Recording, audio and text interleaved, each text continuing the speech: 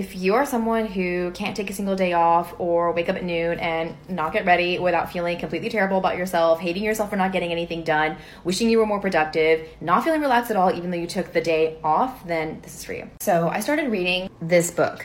And this book, it is going to make you question all the reasons why you overwork yourself, why you don't give yourself free time, why you believe that you are only good when you are being productive. To understand why we feel this way, we do have to go back in time and put this into context. So for like 300,000 years, Homo sapiens did not work 40 plus hours a week. And we didn't even work 300 days a year.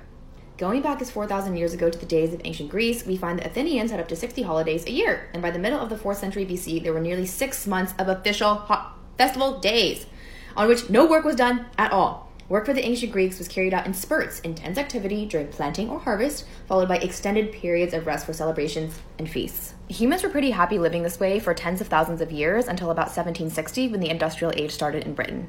And up until the 19th century, only the wealthy could afford candles. So in the summer, the day was about 14 hours long, and in the winter, we only had 10 hours. So sundown, lights out. Now, the book does not try to suggest that you should go back to medieval England and be a serf on a plantation. Their quality of life definitely sucked. But even serfs, who were essentially servants, worked less than us right now. And before the industrial age, most people were actually self-employed or contractors, making their own schedules. Think of tailors, blacksmiths, and even farmers who tended to their own crops.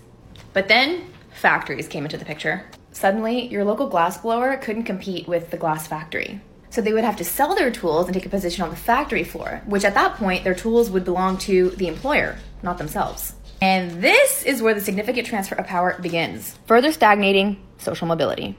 Cut to 1879, we now have the invention of the light bulb. The light bulb actually changed everything because daytime initially used to signify waking hours, as in when the sun was up and when it went down, and now it was signifying working hours, meaning that we could work longer past when the sun went down.